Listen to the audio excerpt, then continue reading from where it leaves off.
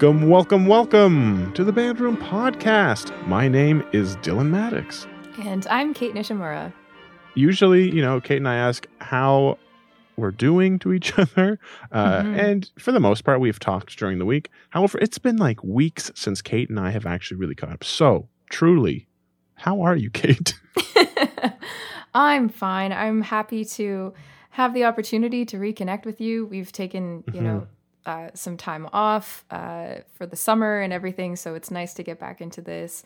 I am so excited to hear about how you are doing, though, because I've just got glimpses, from social media and like texts and stuff about really, marching band chaos and all these things. How are you, Dylan? I'm pretty good. And I keep in mind, Jason Kessler has joked that I should really be documenting this like Canadian and America thing. So I don't want the intros every week to be like, well, this week in Canadian and the States news. But no, so far, so good. I was talking with my wife this morning about, I still kind of don't feel settled. Like I feel like I'm just going still. And but I think the process of moving anywhere, let it alone be across a continent, it takes like 3 months to kind of really feel that kind of settle thing. So, but it's been great. This week finally have been able to conduct people and not had to do the admin stuff. So I started my week with a little Mozart Serenade in E flat with our chamber winds. So that's a dedicated group of the school's top players that play for us. They all get scholarships, which is super cool. And then I worked with the kind of our third band here, which is the Maroon and Gold band. So a lot of some of the marching band people. We have a new thing happening there. We have this Marabella retirement home. So it's a lot of ASU alumni that are in this, and this is the place where they were doing that research into students staying with older people in retirement homes and seeing. So they get some kind of discounted thing. So it's kind of cool. So some of those older community members are in the band. So that it's a really kind of cool atmosphere. Yeah. But I worked with them and it was like, oh yeah, I forgot what it was like to teach. So it was really nice. And I just went into clinic mode. It was fun. Like riding a bike. Yeah, it was amazing. So that's awesome. Did that, and then had my first football game, my first American football game on Thursday for the ASU season opener, which we won. Apparently, it was a sloppy win. I found out through newspapers, but they won. That's all I really cared about. Great. So, but it was really great. The band played great, and the Maddox mellophones were awesome.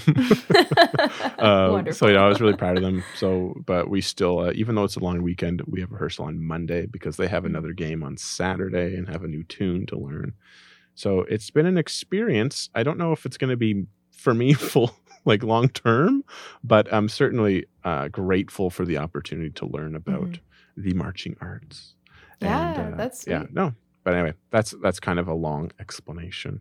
But it's been good, and I'm glad to be back in podcast mode. And last week we had talked about our great announcement of our collaboration with Jody Blackshaw and the Colorful Music team, and I so strongly and confidently said it was called the Colorful Initiative. It is not called the Colorful Initiative, as I was reminded and asked after. It is the Colorful Collective, because who can't avoid that kind of strong alliteration? I know, the right? Colorful Collective. Which is an initiative. Which is an initiative. Still accurate.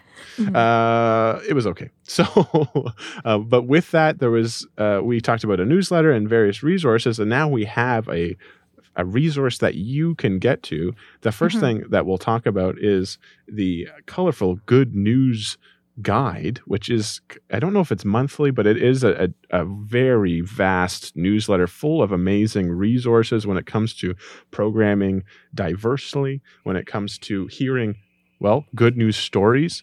And in the background, you might hear some sirens going off. That's because someone opened the staircase with the emergency exit on it, which has happened 5 times this week. Oh, no. But anyway, I digress.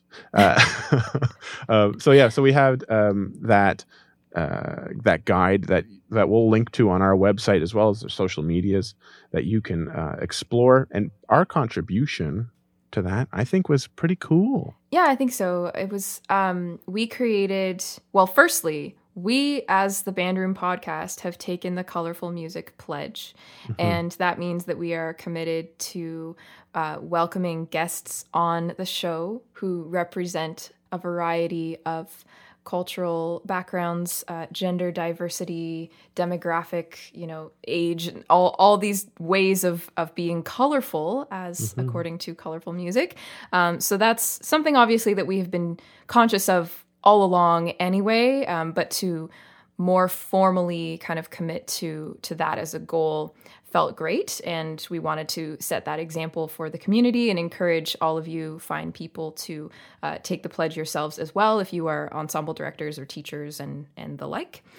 We also have created a repertoire list, which is just a selection of colorful music that has been composed by BRP guest composers. So we've had the great pleasure of speaking with a number of really amazing composers who are alive and creating awesome music. So we tried to choose a piece from each composer that was at a different grade level, so that there's hopefully something in there for everybody. But this is a living document, a resource that we will continue to update as we go, as we speak with more composers who meet the criteria. We'll add works by them to this resource as well. So that was our contribution to the Good News Guide, and I think it's really great because, as Jody said about it, there's so much negativity going around in the world these days that we could all use a little bit of good news. So make sure to check that out, get connected with Colorful Music and the podcast, of course, through social media and our websites. And we look forward to continuing that collaboration. Yeah. And we should also say that this resource, it will be a kind of a living resource. And whenever we have new composers who have colorful music, we will add that there for you to check out. So we've already had some really positive feedback, which has been great. About just having access to this and not really having to, search to the ends of the earth to find. It's a lot of work, like teachers, conductors who want to expand their programming. It is quite a bit of an endeavor to do that research yourself and listen to everything and all that. So to have some kind of vetted recommendations by people that you trust, that I think is going to be really useful. So it's great that people have already checked it out. Yeah. And speaking of new music and composers, we had a great conversation with not only one guest composer, but two guest composers on this week's episode. Yeah. And as we mentioned every episode now at some point, that we are in a partnership with the Canadian Band Association. And part of that partnership involves something we've talked about before, something that Kate herself has won, and that is the Howard Cable Memorial Prize in Composition. That title seems to be getting longer every year. That's okay. But this prize is awarded to, composers. I don't know if there's an age cap on it. No, there isn't. It's just, Canadian or living in Canada or studying at a Canadian institution, I believe, and approximately a grade 3 level band work. Yeah. So, because I think even last year, Fraser Linkletter, who is director emeritus at the University of Manitoba, hit one of his pieces. Sprouts was one of the winners. So we're very lucky to have the 2021 winners, Jinan Chen, as well as Nicholas Ryan Kelly. So they were here to talk about, as usual, their musical beginnings, their pieces that won, as well as their process and many other topics. Yeah, and I mean, on a personal note, it's always a great chance for me to be able to connect with other composers and just hear about how they work and why they do what they do. So it was great to have a chance to meet these two composers. And Dylan and I were talking about this before we started, but just we had never met either of these people. We didn't know anything about these people at all. And that's rare for us because even though sometimes the podcast interview is the first time we're actually speaking to a guest, often we know a little bit about them and what they've done and all of that. So this was a new experience for us in that they were complete strangers, but it was a delightful conversation. Yeah, it was great. And before you hear that delightful conversation, could you go and consider doing us a huge favor? And what might that favor be, Kate? Well, if you, fine listener, could go to Spotify, Apple Podcasts, Stitcher, wherever it is that you're listening to this podcast, and make sure that you have subscribed to the Band Room Podcast. If it's Apple Podcasts, you can actually leave a rating and a review, and we would really appreciate that because it helps other people to connect with us and find the podcast, and ultimately that is one of the things that's most important to us, is just making sure that our message and the stories of our wonderful guests can reach as many people as possible. So thank you so much to everybody who has already done that. And if you have not, please do it. We would super, super appreciate it. Absolutely. Yes, I have noticed actually a couple of new ratings. No comments, just ratings, which are good. We'll take them. Yeah. Love to hear that. Those positive things, hint, hint. And speaking of positive things, of course, this is the second episode back since our summer hiatus, which was kind of a hiatus, but we offered you access to some of our Patreon bonus episodes, so you get a little taste of what you might get if you become a patron of the Band Room Podcast. So you know how hilarious some of those stories are. You know how inspirational some of those stories are, and so on. And today we also had, of course, recorded a bonus episode with these two fine composers. And you know, it might not be hilarious, but we talked kind of about the ins and outs of studying composition and how we might reconsider doing things to make it more accessible for students, and maybe what were some of the barriers while we were studying composition. And I'm speaking like I'm a composer. I am not. That's probably why there was probably some kind of barrier in my life that maybe but gotta break those barriers down. Oh yeah, get them down. Just write music, my friends. But you can hear that episode if you would consider becoming a patron of the podcast, helping us to offset costs for new equipment and the kind of platforms that we use to record and all of that stuff. So you can learn how to do that by visiting patreon.com/bandroompod. That is patreon.com/bandroompod, where you can learn how to help us get yourself on some kind of cool kickbacks, be it bonus episodes or be it other things that we need to start up again for our patrons. So thank you so much for considering that. And also thank you so much for listening. So without further ado, here is our conversation with Jinan Chen and Nicholas Ryan Kelly.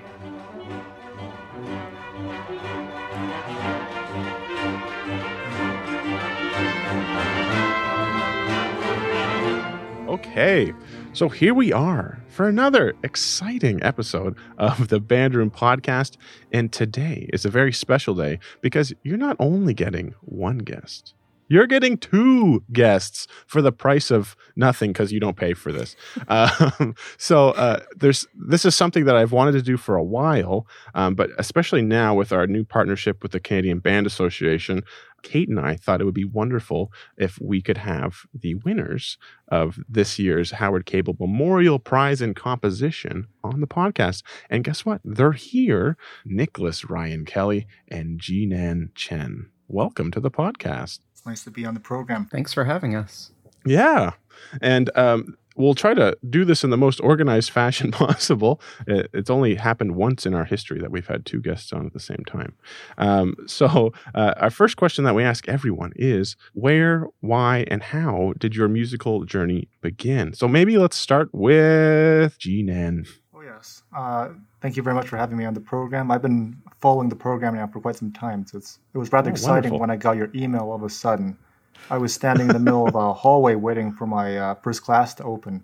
And all of a sudden I saw the email and said to myself, it's made this rainy day a rather special day here in Edmonton, Alberta. We opened the clouds. Awesome. Thank you very much. I think with regards to my musical journey, according to my mother, I was rather musical when I was quite young. I believe she says that when I was around 3 or 4, back when we were living in China, she would teach me this song or that on our way over to the daycare that was not too far from where we resided. And apparently back then, I used to dance a lot, and I continued to do so until, of course, the self-consciousness kicked in. You know, in terms of the conventional sort of musical schooling, you know, the hand and the scales, etc., that began around the time when I was 4 years old. Apparently what happened was I was watching, I guess, an episode of Teletubbies, and there was this segment that showed piano playing, and I guess being that young, I became enamored by something which I guess by this point seems quite common, nothing quite special about it. But anyway, because I was rather young, I thought this was something quite interesting. And I think it was either that weekend or a few weekends later, I found myself at the church we were at. I sat down at the piano and perhaps started playing what people might describe as either Henry Cowell sort of cluster chords or some sort of strange modernist contraption of a composition. It wasn't really compositions. But that, of course, got the attention of my parents, who said, you know, why don't you try this for a bit? They used the term try, so there was nothing connected to that. You know, there was no covenants. So I said, why not? But then from there, I carried on playing the piano all the way until quite recently, when I decided, you know, composition is the thing that I would rather do, and therefore I've been mostly doing that now, and therefore the piano playing, I've lessened that by quite a bit. Right, and you're currently at the University of Alberta, is that correct? That's right. Originally, I was considering a few other institutions in Canada as well, but the thing about the University of Alberta that made me decide to go over and take its classes was the fact that I could do two things at the same time. With the other institutions, I could not take two roads in parallel, but here I can both have one foot in the music world and have the other foot in the world of business. So my undergraduate advisor in music said to me, you know, you're very much like Nick Carraway in the sense that you're within, without, and perhaps you should consider taking more music courses. But it's the wonderful thing about, I suppose, the program that they offer here, the music minor program, in which I can choose my mixture. I can take a bit of this, take a bit of that, while at the same time I'm looking at marketing and, you know, everything that has to do with business. Great. Awesome. Yeah, so you're going to be making more money than all of us. That's but no, and hopefully so, perhaps. Yeah, and one thing I always think about whenever composers tell me about their early pieces is I have this dream of putting together a recital of like my friend's like first piece, even if it's like the worst thing on the planet, just seeing what it is. But it's a wonderful story, and I especially like the idea of your parents saying, hey, let's try this, and not, as you said, not kind of putting that covenant on you and making you feel any kind of pressure about it. So it's good that you had time to kind of like stretch your wings, so to speak, and do that. Awesome. And how about you, Nick? Where, why, and how did your musical journey begin? So, quite differently. My family was like not musicians at all, except for the fact that we had an old upright piano in our house and a trombone in the attic for reasons that are lost to history. Those both become important to the story, though. So in grade 4, I guess, I wasn't really into sports or most activities or anything other than video games. So my parents were like, we have this old trombone in the attic, so we're going to make you play trombone in the elementary school band. Okay. And I didn't really know what a band was at the time, but I knew what a trombone was, and I didn't want to have any part of it. So I had almost convinced my parents to let me quit lessons by the time the first rehearsal finally came along, but that first rehearsal was like one of those life-changing moments. Like even with this grade, 0.5 music that we were doing, I just had no idea that you could, have all these people in a room playing all these different parts and it sounds good. I was like, oh, I get it now. And this is why I have to practice. Right. And so, I had no piano background whatsoever at that point, but I remember trying to figure out our band's pieces by ear on the piano my parents had, because I didn't like that when I practiced the trombone, I could only hear that one part, and the context seems really important to me. So I had no idea what I was doing, but I like figured out the other parts by ear, and in retrospect, that was like really good ear training and like figuring out what chords were before I really knew what chords were. And so I insisted after a while on taking piano lessons. It turns out I also didn't really like to practice that. I liked to improvise. Again, before I knew what improvising was. Like for me, it was sort of a way to procrastinate the things I was supposed to be learning. And, you know, discover all these cool sounds different notes can make when you put them together. So I think it wasn't really until maybe grade 8 band, when my good friend, who also played the trombone and happened to be the band teacher's son, gave me a free copy of Finale Notepad. And I was just like, oh, this is the coolest computer game. Like I can put the clarinet in and the horn in and hear what they play at the same time. And eventually I figured out that, oh, that is actually composing.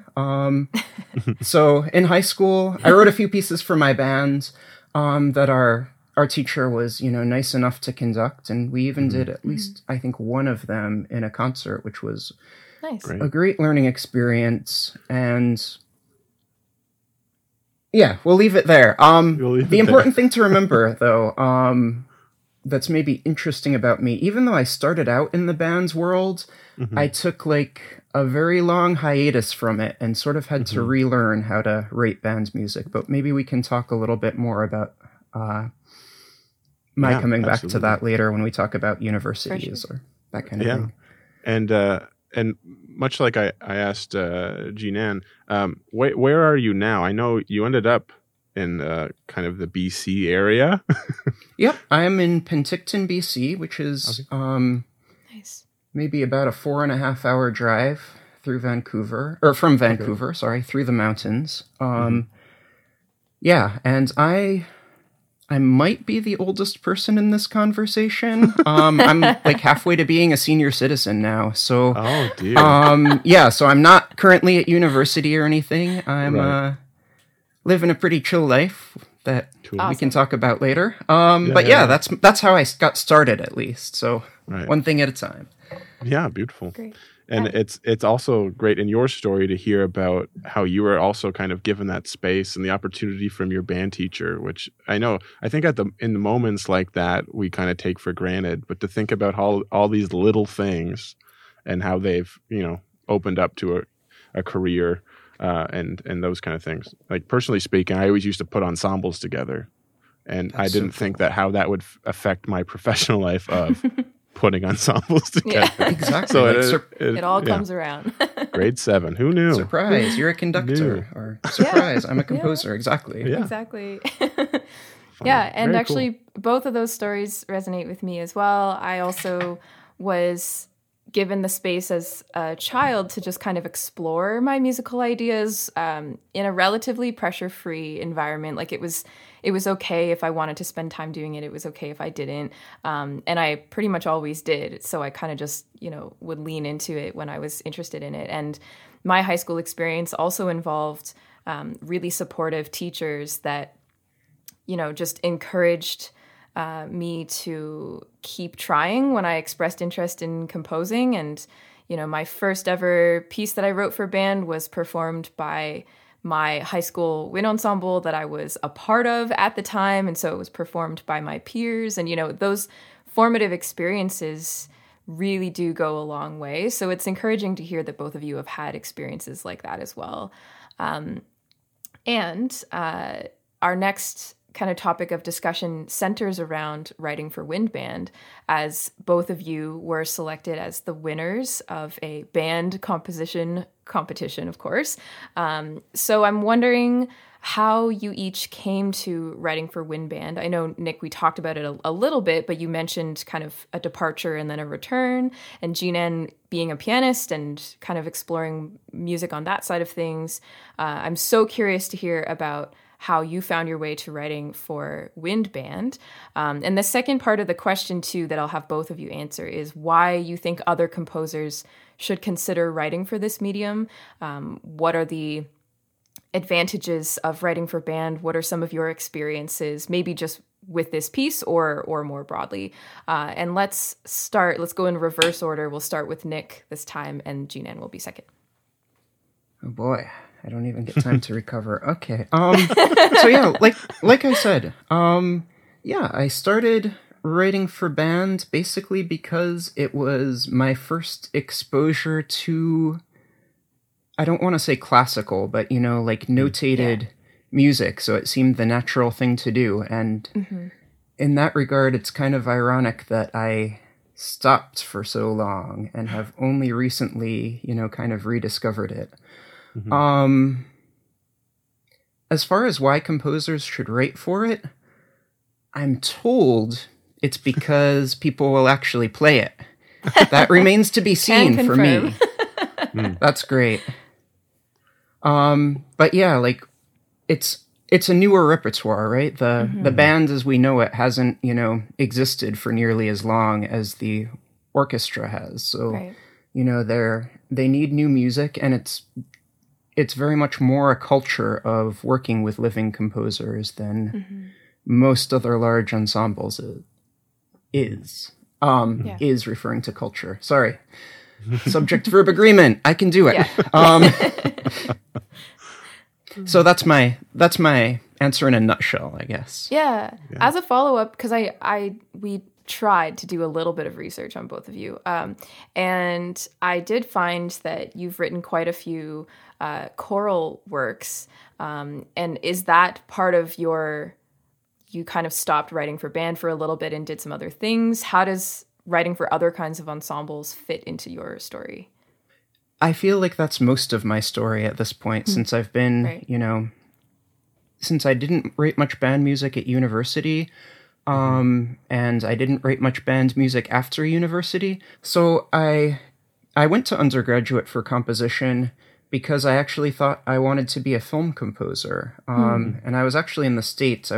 I grew up in New England, and I went to Ithaca College in New York because they have a really good film school, and also because, I played trombone and it's a good wind program, and there was actually a very good wind composer who was on the faculty at the time, so it was really nice to study with him. But I think I don't want this to sound like a criticism of that composition program, because I think this is quite common in undergraduate composition programs. There is such a focus on chamber music, and it makes sense sort of from a pedagogical standpoint. You get really familiar with the individual instruments you're writing for. But at the same time, someone like me who has only, played band music and only, basically listened to film music, we're going to struggle if you, force us to write a string quartet. Right. And in retrospect, I almost think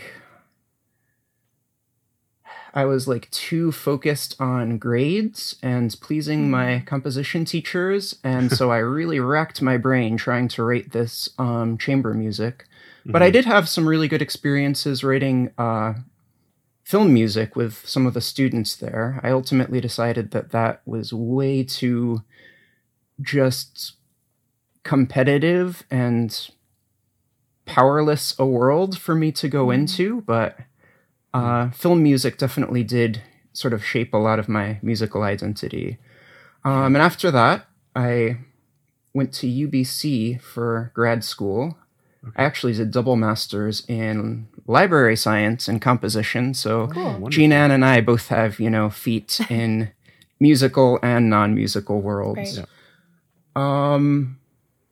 And I studied with Steve Chapman there, who is mainly a choral composer. I think I went there because I listened to his music and I was like, okay, this guy is not going to force me to write atonal music. And, and that was great. So I wrote a lot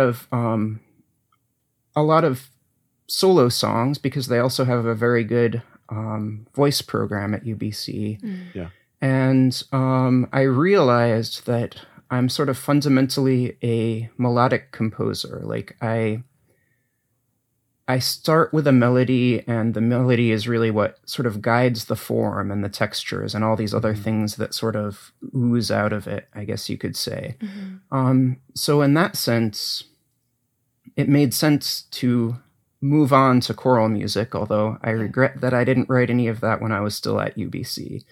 Right. So I finally started, working as a librarian because I had kind of given up, sadly, on making a career as a composer. That gave me, I feel like that gave me permission to not take myself as seriously, to just, write whatever I had wanted to write. And if it gets performed, great. If it doesn't, it still is a fulfilling after-work activity. But my choral pieces started winning all these competitions. And this, started like 5 years ago when I was already pushing 30. So I decided, maybe I should focus more on this as a career after all. Right. So here I am, now working part-time in a library and working with, as a conductor for local community choirs and writing, sometimes on commission, sometimes just for fun, but it always gets performed for choirs all over Canada. And that's a lot of fun. But I always, since band music is sort of where I began, it's always, had this place in my heart. And once I was winning these choral awards, I realized, band music can be just as simple. So, especially in unaccompanied choral music, but in choral music in general, you only have 4 parts usually. Sometimes 8, but you have all these people. It's still a big sound. But in order to make that big sound really come across, you really have to make every note count. And I think that really helped me sort of rein in my sort of overblown compositional tendencies and write, only the notes that needed to be written. And after I'd done that for a while, I realized, I can, apply this back to, the band's music that has always been sort of in the back of my mind. And actually, the first few band pieces that I did, just in recent years, were orchestrations of choral pieces that were maybe too hard for local choirs. And those actually also, won awards in the States. So they've still only been performed like once or twice, but I've made it a priority to try to at least write one band piece a year and submit it to whatever competitions I'm eligible for. Right. But in the meantime, I'm just working on some choral commissions and just generally having a low-key life. Low-key. Cool. Living a dream. Yeah. No, it's great that you've been able to find a way to you mentioned that when you kind of took a step back and you were working in another field, that actually gave you permission to explore your compositional voice a little bit differently. And I think that's really good perspective to offer, because a lot of people think that you have to just go all in on something in order to feel good about it or to find success in it.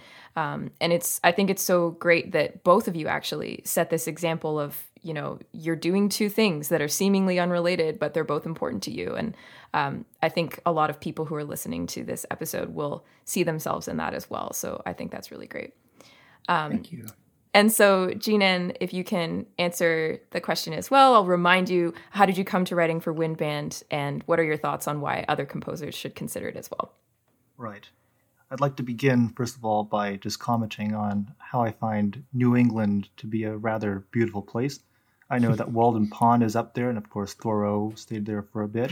And of course Charles Ives is from there, and as some people might be able to tell, I was inspired partly by Ives's career path. Now, to answer your question about how I arrived to write for wind ensembles, I began first and foremost writing for the piano. But slowly and surely, I began to realize that there was a lot that I didn't know about orchestration, as well as how to arrange things in terms of form and structure. And what I really wanted to do at this point was to join the elementary school band at my school, the grade 6 band, due to this was the only stuff I was rather good at. And also because I felt by joining the school band, I would get to know more or less about the other instruments. I had this large book about this instrument, that instrument, but it didn't really tell me how they would sound, all the orchestration sort of stuff. So I said to myself, this would be a wonderful opportunity. And I ended up playing the clarinet in B flat in band. But originally my choices were different. I was thinking about the oboe due to the Bach-Brandenburg concertos. I was thinking about the French horn, again, due to the Bach-Brandenburg Concerto No. 1. Crazy. I thought about playing the saxophone, too, because my parents said it's a rather nice-sounding instrument. Well, what about the trumpet? I didn't think too much about the trumpet. I guess maybe I was scared by the Bach-Brandenburg Concerto No. 2, all the high playing. Okay. Mozart was also afraid of the trumpet. What I discovered was I was really no good at playing brass instruments. And therefore, I chose the clarinet, but that was based on having listened to Mozart's clarinet quintet so many times. And while I was in elementary school, in the school bands, as soon as we started to play all this repertoire, mostly Bruce Pearson, I began to realize just how wonderful this stuff could sound.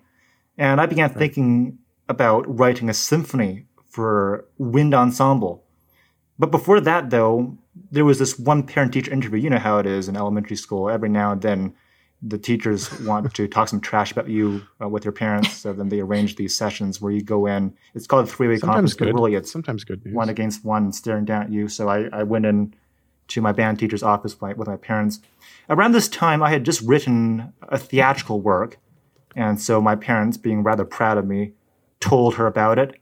And she said, why don't you arrange a segment of it, we'll play it. And therefore, this was sort of, my invitation to do something. Yeah. And what ended up happening was I produced the arrangement, but she said that the tuba part was too high. This part wasn't exactly playable. So I let it slide. I was really relying at this point on the playback on my notation software, which is a big mistake because, that's mechanical and you're writing for human beings. So I realized at that point that I really need to learn more about this stuff in terms of how you layer instruments on top of each other and what to do. And also about structure as well. Around this time, my father arranged me to have a few lessons with Dr. Gyula Chapo over at the University of Saskatchewan. I was living in Saskatoon then. And Dr. Chapo taught me a lot of stuff that went right over my head because I had not learned too much about harmony at this point. But I remember he told me two things. He said, your music lacks structure. You might want to think about how you arrange things within a framework. And he also told me, and I remember this was after he asked me to improvise something. He said, what you played there sounds rather like Mozart, which to me at first felt like a compliment. But then you said, you might want to consider something original, something that will sound like you and uniquely you and not, the derivative of Mozart to the second degree or whatever. And so taking his advice, I began to think carefully about how I wanted to frame things, structure things. Also, how I might want to sound, make the music I write sound more like me. And by this point, I was in high school, trying my best to do something like this. And I found myself again in a wind ensemble. This time, I was at the Walter Murray Collegiate Institute in Saskatoon, and I was in their wind ensemble, much larger than my elementary school wind ensemble. And everybody played much better than the few people we had. Maybe it was because there were only 2 trumpets or 3 trumpets in my elementary school. Why is everyone? What's wrong with the trumpet? Taking a dig at trumpets today. God's instrument. Nothing. Yeah, what's going on? Nothing is wrong with brass. I'm with Nick on this episode. I don't know about anyone else. I'm kidding. Yes, I guess I'm very much a woodwind player here. But what happened? Oh, me too. It's okay. Don't worry. in high school, that changed things in terms of writing for band, because earlier on I was mostly still thinking a lot about the orchestral stuff. That's what I grew up listening to, all the Beethoven symphonies, and some of the stuff like Bach and Mozart as well. But when I was in grade 10, there was a student conductor who was in from the University of Saskatchewan to intern essentially at the school. And he decided that he wanted to conduct Horkstelle Grange from Lincolnshire Posey. What really fascinated me about this piece was, first of all, how the thing grew from the start to the end, and also the harmonies and how you have different rhythms going on top of each other. This was the stuff that I really wanted to play in band. And then time went on, and I found myself playing in the Saskatchewan provincial, I guess it's called the Saskatchewan Provincial Honor Band or something, the North version of it. There's a Southern one as well. The conductor who came around this time brought along The Lost Lady Found, also from Lincolnshire Posey. Maybe it's because I was younger, so that's why this fast-paced music attracted me even more. And I listened to the entirety of Lincolnshire Posey after I got back. And it was thanks to Granger's music that I realized, I don't necessarily have to write a symphony for a wind band. I can maybe communicate what I want to in something a little bit shorter, something I wouldn't say less ambitious than a symphony for wind band, but I can do this stuff too in a shorter amount of time in a smaller structure, and probably do it just as well as having a large canvas to work with. And it was from there really that I continued writing for a wind orchestra. And I was learning a lot from looking at the scores of Granger, Lincolnshire Posey, Shepherd's Hay, Molly on the Shore, etc. I would go to the band library at my school, open all the drawers, and search for the scores that I found interesting. And I'm rather grateful that my band teachers let me do that, because I made a mess, I guess, out of all the scores they had neatly organized everywhere. And I would say that one of the reasons why composers should consider writing for wind ensembles is, especially based on my observations of music by Holst, Granger, Gordon Jacob, the bunch. There's a richness to the sound of wind ensemble that's sometimes not achievable by the symphonic orchestra. Strings are rather nice. They can do a lot of the stuff that wind instruments can't do. But I would say there's a way where the wind instruments will all blend together. It's a very rich, sort of velvety red kind of color, and that's what draws me, at least, towards writing for wind players and have them all together. Yeah. Well, I think that's a really great, very full answer. Down, down, bow, bow, bow, bow, Dylan, what are you doing? Well, it's just so funny how often I get your piece, Chasing Sunlight, stuck in my head. Well, it's pretty good singing. That makes me so happy. And I'm so thankful that this piece has become a favorite for so many people after winning a very special award from the Canadian Band Association. And now it's time to find the next winning piece. If you're an emerging composer in Canada, you could be the next winner of the Canadian Band Association's Howard Cable Memorial Prize in Composition. The CBA is looking for submissions of original, unpublished works for concert band at or below the grade 3 level.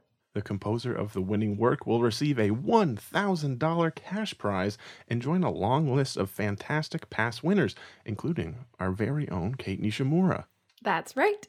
And even if you're not a composer, there is still a way to get involved with this awesome project. If you're interested in supporting the creation of new Canadian band pieces, you can join the consortium. Consortium members are the first to receive the score and parts for the winning work. They have access to all the submissions and even have a voice in determining the winning composer.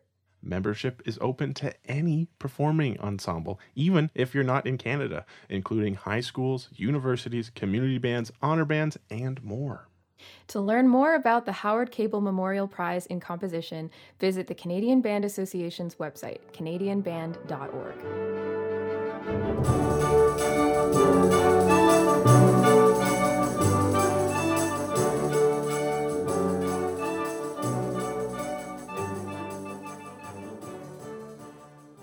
That I'm going to try to unpack. But certainly it's whenever me being the only one on the call who's not a composer, I would just say it's nice to hear your story of how those your kind of progression of composers and how each influenced you, because we talk about Granger a lot, and just the way that he uses dissonance, the way that he uses his color choices on all those kind of things. The one thing I have to say is I don't know about anyone else, but when I was in grade 3, I don't know what I was doing, but I was not thinking about what you were thinking, Jeanne. I think I was picking my nose. I was worried about those kind of things. but it's quite extraordinary to hear about those kind of things. And I want to continue to hear about extraordinary things like your pieces. So we're going to move on to asking you about those pieces.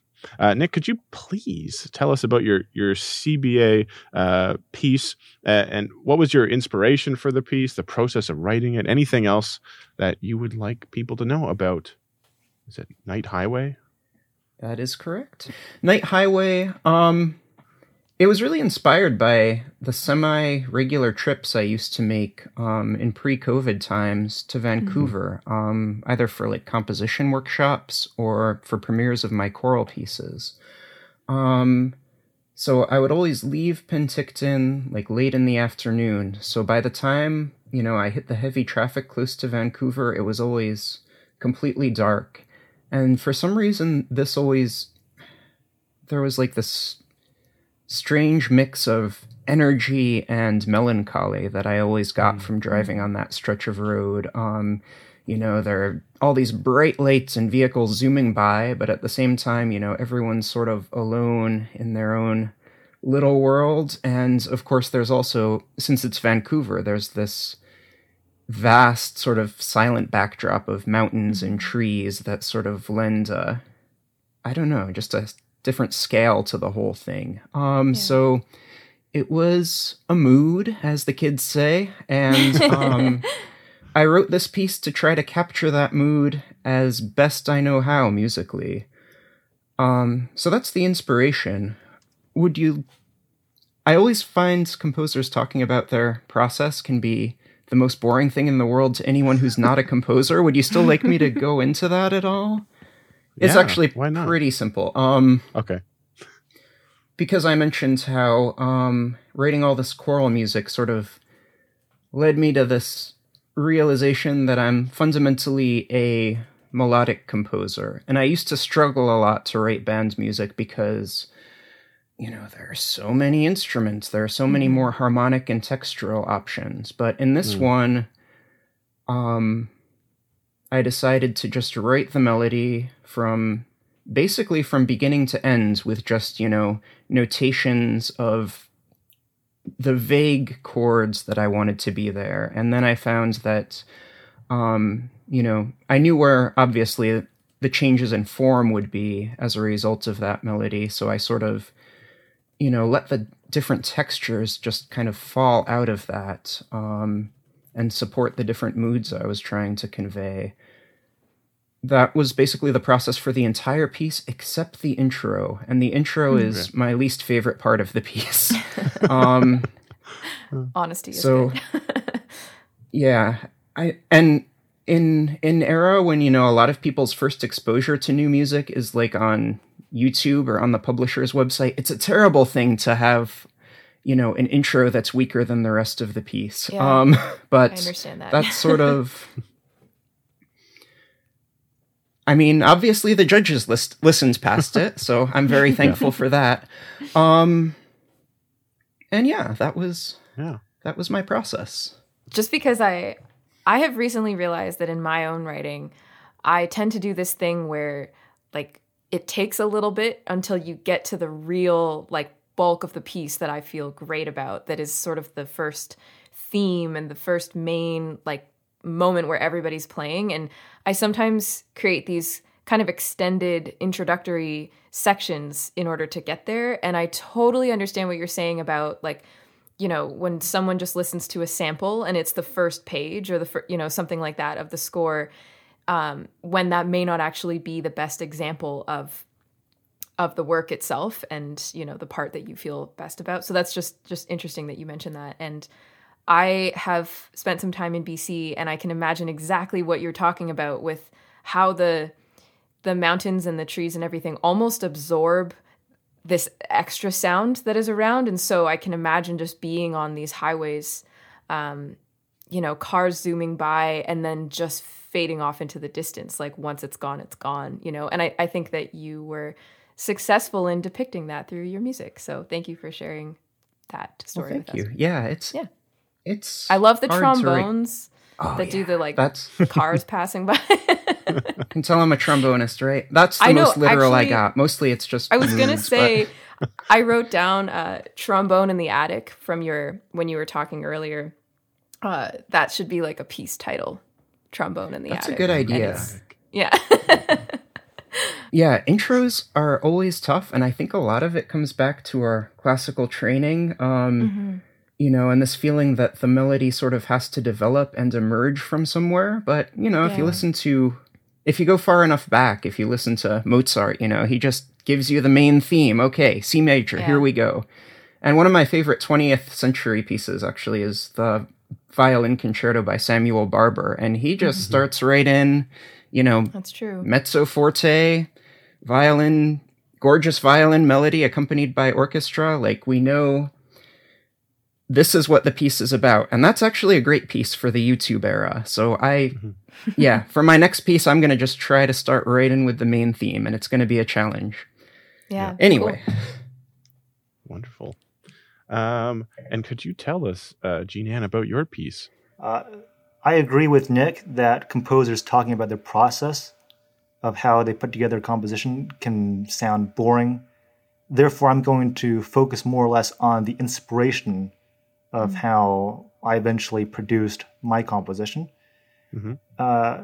Some background, I should say, I would like to say, is that I had found out about the I found out about the competition a few years back, but I decided not to do anything because a few years ago I still didn't really feel like I had much to offer in terms of something that can be considered good, and thus I was stalling until around the year 2017, when I found myself in Regina for the Saskatchewan Provincial Honor Band this time.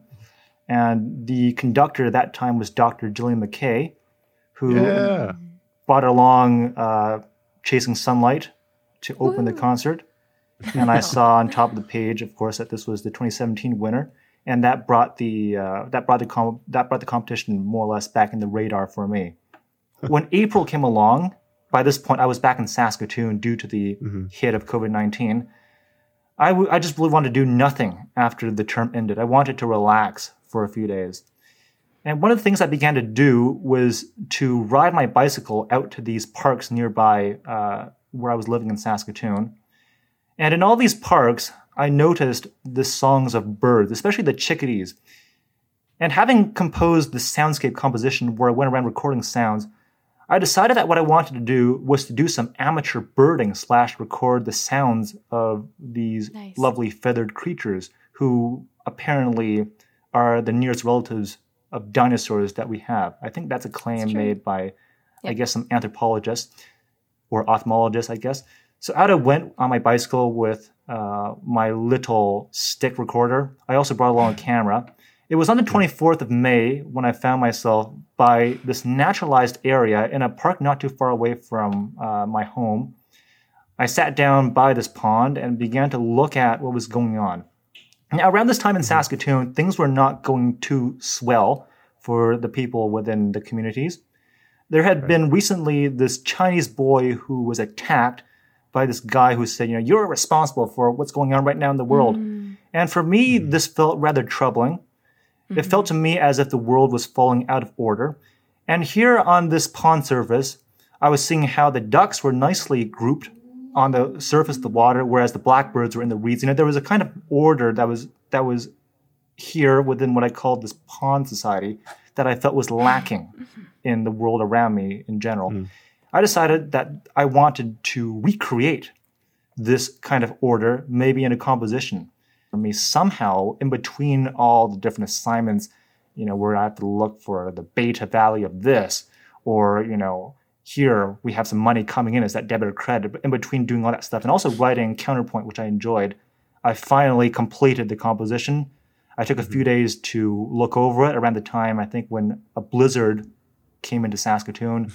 And after a bit of revising, a few days before the deadline, I submitted it and said to myself, okay, I finished it, I sent it in. If it's not going to win, that's all right. I've practiced my scoring. If it doesn't win, I'll just revise it the next year and submit it again. And little did I know that one day in May of this year, I would receive an email from Dr. Kassler saying, congratulations, you're one of the 2 winners this year of the Howard Capel Memorial Prize in Composition. Yeah. There you go.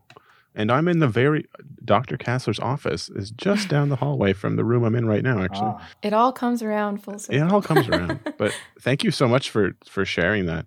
Thoughts of Messiaen came to my head. I know Kate is an avid birder as well. I am. And to think about kind of in both pieces, I think sometimes we think about music in a way that it's just music, but to hear what is influencing both of your pieces and how life comes into it. We were just discussing that in one of my classes this week, actually, about how some of the best artists, some of the best composers bring life, bring the messiness of being human or the beauty of being human into their work, and then we can all experience it as well. Yeah. So thank you for sharing all of that about both of your pieces. Okay, so we'll just have each of you quickly share something about maybe an upcoming project or a goal that you're working towards, maybe something you're working on now. Gina, I know you're in school and studying 2 subject areas. So yeah, we're just curious to know kind of what's on the horizon for each of you. We'll start with Nick. That was a surprise. For the next concert season, I had absolutely nothing happen in 2020 to 2021 because of COVID. It's been a bit of a strange time. Yeah, for all of us in different ways, I'm sure. But I have tentatively 10 pieces scheduled to receive their premieres between October and June, which is cool. That's wonderful. Some of them are on backlog from 2020. I can relate. Yeah, I'm sure you can. And it's frustrating too because I think these are some of my most interesting choral pieces, and I can't share them with anyone yet, even though some of them I wrote 2 years ago because nobody has premiered them. And I know, I understand. And in some cases, it just means that we get a lot of new music from you all at once eventually, which is exciting. Hopefully, as long as enough people get vaccinated and all that, but we'll see. Yeah. So I have 3 choral pieces that are all paid commissions, which never happens. Due by the end of the year, so that's exciting, and they're all on texts by living poets, which I think is important. And a great recent experience that I have to share because I think it's important to this. It's what I'm most excited about these upcoming projects. This one conductor really wanted to commission a new text from a poet in Ontario who I had never heard of. And she just sent us the poem a few days ago, and it's breathtaking, and I just feel so privileged that I got to be one of the first people to read it, and that most people's first exposure to it is going to be through my music, and that's a whole other layer that choral music has that we don't have to talk about since it's a band's podcast, but I just feel really things music. I just feel really privileged and excited to be working with these poets and these choirs, and that's fantastic. Great. And since we are on a band podcast here, I will say that I love when composers create instrumental versions of choral music because it provides such a great learning opportunity for ensembles and their directors to figure out how to represent the words without being able to sing the words, right? So you're looking at the text and the audience is not hearing the text. So it's just a really interesting kind of opportunity to represent those ideas, only with instruments. So yes, hint, hint, make more band versions of your choral music. Also, I feel like your former teacher, Stephen Chapman, also has a history of this, and another UBC grad, Matthew Emery, also has a couple of pieces now that have been transformed for the better. I'm kidding. Both versions stand alone. They're both great. If we're dropping names, I was Matthew Emery's TA when I was doing my master's and he was doing his bachelor's there. Wow, what a small world. Yeah, and I mean, people always say they learn a lot from their students, and I think that was part of the reason I got into choral music. I was like, okay, this kid is just super disciplined, and he, puts his stuff out there, which I was still terrified to do, and still am to an extent. So, yeah, that's really cool. It's nice to be, part of that community. Yeah, absolutely. For sure. Great. And Jinan, what are you working on or working towards at this point? I thought while we're in the midst of dropping names, I would say that I believe Dr. McKay agrees with Kate that sometimes arrangements of choral music sound a bit better than the original pieces. In terms of what I'm doing right now as a composer, in, I believe, 2 days, my first class of Music 270 will start. I say my first class, I won't be the instructor. I will be instructed by somebody else on how to compose. Yes. Because I'm not quite at that level yet. Maybe I could teach a dog how to compose, and if I do succeed, I will feel rather nice about myself.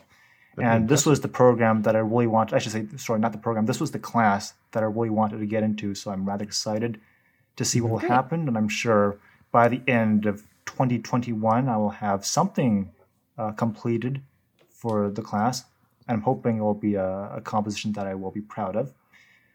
Outside of what I'm doing right now in university with music and all the stuff that's irrelevant, such as business law and all of that, which is not exactly relevant, but irrelevant for the purposes of what we're talking about right now, I was working on another water-related composition this summer. My father, myself, we rowed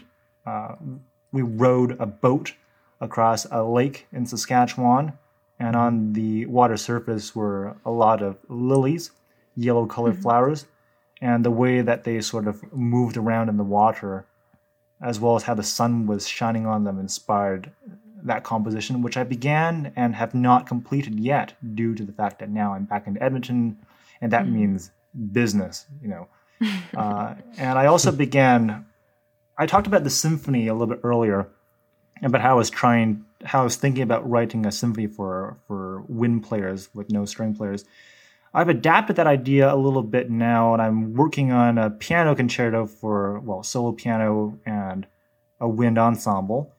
Cool. The inspiration came from a piece of music Dr. Schroeder chose to program in 2020, which was a Gordon Jacobs concerto for trumpet and clarinet with a small wind ensemble backing the two players.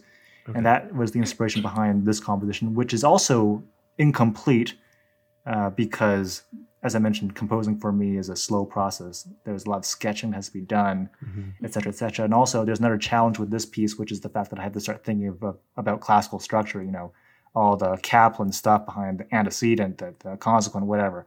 And also sketching the movements, trying to figure out how they will work in a roughly cyclical way and maybe not. But what I would really like to do, though, in the future is to return to writing some orchestral stuff, because I think, having talked about the string players in a rather bad way earlier, my apologies to them, I have a feeling that maybe it would serve me well to learn how to write for string players properly and not just write a series of portamento notes everywhere and have them tremolo to the point where they need to see a chiropractor the day after the first two rehearsals. My career's over. And I'd like to maybe write something for the theater again. I tried my best when I was a little bit younger, but I realized I can't write my own libretto, so I'll see if I can get somebody else to do that. Yeah. Yeah. Well, that's great. Cool. So there's a lot on the go for everyone.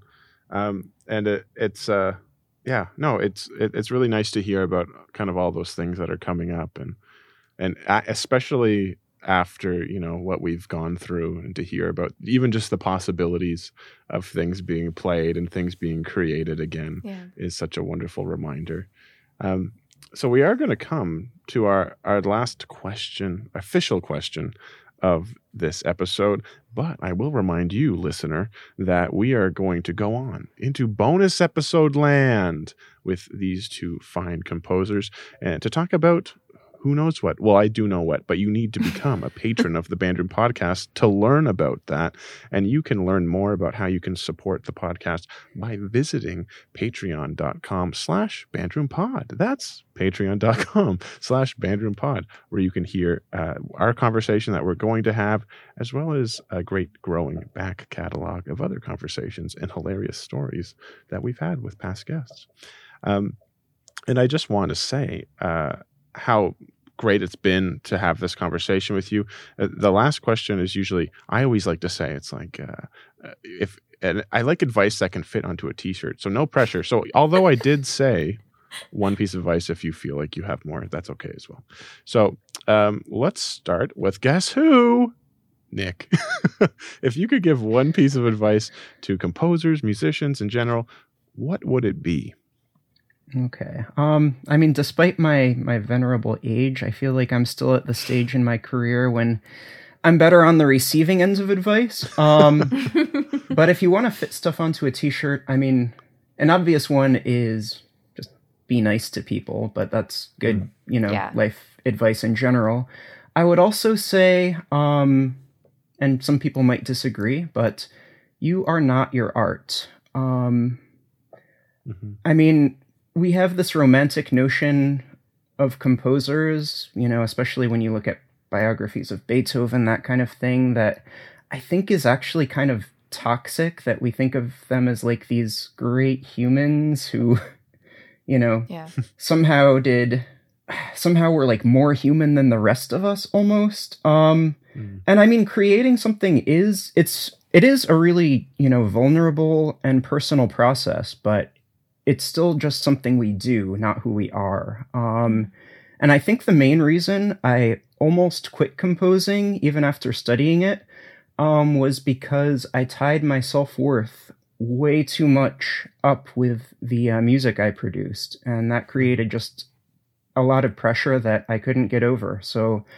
I personally am still, in the process of learning not to take failure personally, because it's really not.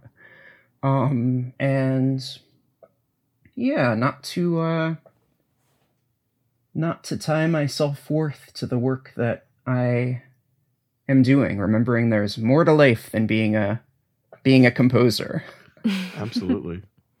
Yeah, that's really good advice. And I mean, as someone who feels like, my work is an extension of my life and, what I do and who I am and all of that, it's still so important to have that separation because, when things are going well, that sounds really nice to be like, oh yeah, I am what my art is. But when things are not going well, or when, you're having a hard time with something, to remember that, not every piece is going to be the perfect representation of who you are and all that you're capable of. And, if someone doesn't like it, that doesn't mean they don't like you and all of those kinds of things. So thank you for that reminder. That's really important. And be nice to people. That's a really big one. I know you said it just because it fits on a shirt, but like for real, that's good advice because the people that you're nice to, maybe that's a collaborator, maybe that's someone who's going to conduct or perform your work, maybe that's someone who will commission you eventually, right? So just, making good impressions and being nice to people goes such a long way. So it's great that you have reminded us of that. Mm-hmm. Thank you. And last but not least, Jean-Ann, what is your mind-blowing, life-changing piece of advice for our listeners? Well, it feels rather odd that I'm in this position because I've only lived for around 20 years on this planet. Okay. But there's two quotations that I do very much like, and they've become very important for me over the past few years. And they both are pointing towards the same thing, but of course they're a little bit different because they were said by two different people. The first one, I believe, comes from Ravel, and he told Gershwin, when Gershwin wanted to study with him, why be a second-rate Ravel when you can be a first-rate Gershwin? Mm-hmm. And this quotation, in my mind, is very similar to part of the lyrics to Buffy St. Marie's song, She Used to Want to Be a Ballerina, that goes, rock and roll will never be Tchaikovsky. Tchaikovsky will never be rock and roll. Yeah. What this is indicating to my mind is, as a composer, I think it's all right to begin very much perhaps as I had done earlier on, when you look at a score by Beethoven or a score by Mozart or something by John Cage and say, I want to do something like that, and to think that when you attain something similar to Symphony No. 40 by Mozart or In the Name of the Holocaust by John Cage, that you're on their level. Mm-hmm. When Nick was talking, he reminded me of a portion from a documentary film in a series made by Waldemar Januszek for BBC. I'm hoping that I said his name correctly. He was talking about sculpture, and at the end of the episode, he said that, and I guess I'm paraphrasing at this point, that the urge to put up a sculpture is just as great as to take it down, which I believe might be a good way to talk about how, with composers, we seem to have an idea after, all their music is cataloged, published, and distributed widely, that they're somehow on another level from us. And in order to become good at this craft and art, what we must do is follow in their footsteps almost identically in order to attain what they have reached, which I don't think is the point with writing music. Because Beethoven and Bach's works right now are probably still out there in outer space on that golden record. If that is now the case, what is the point of producing something that sounds like Bach or Beethoven? It will always be second rate. And basically, again, to borrow a term I used earlier, it's going to be nothing more than a derivative. Why will people want it when already there's original Bach and Beethoven, maybe some lost works out there that are still waiting to be discovered? Mm-hmm. So therefore, I would say, for anybody who would like to try their hands composing, first of all, nowadays it's a very easy thing to do because with all these DAWs, you can now really play with sounds any way you please. But when you begin, you can consider the works of somebody. It doesn't matter who it is. It could be Beethoven. It could be Schoenberg. It could be Bob Dylan. It could even be Steve Jobs, You can look at them as maybe a guide, as maybe a line that you will follow for a little while. But it's very important not to follow it exactly, to, walk on it.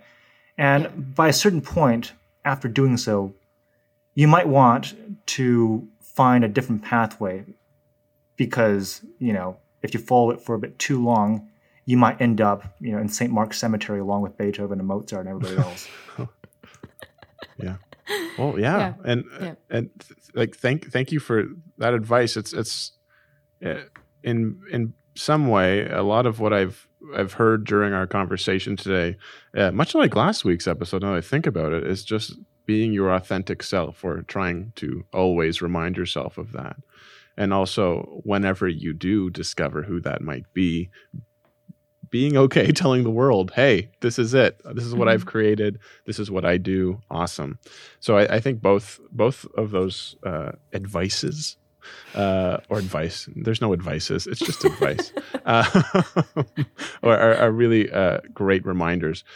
So I really want to mention something I forgot. We're kind of ahead a little bit and by that I mean, I don't even know, on the CBA website, Canadian Band Association website, I don't think they even have put the fact that you guys have won that. They've made the announcements, of course, on social media and all that. But as soon as they do, we will make sure to link everything that we possibly can, so you, the listener, can hear both of these beautiful pieces and hopefully do them with your ensembles and learn a little bit more about Nick and Jinan as well.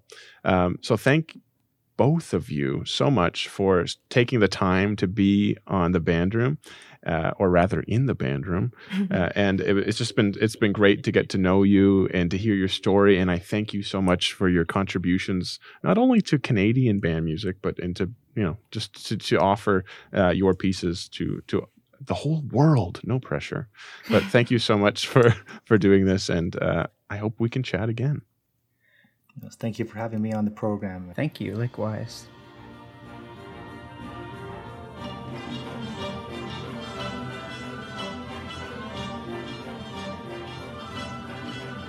Thanks so much for spending time with us in the Band Room. If you want to learn more about anything we discussed in today's episode, check out the links found on our website, bandroompod.com. If you liked what you heard, make sure to subscribe to the Bandroom Podcast, give us a rating and a review, and tell all your friends about how much you enjoyed it. If you really love the show, maybe you should consider becoming part of our Patreon community, where you can support BRP and get some extra incentives in return.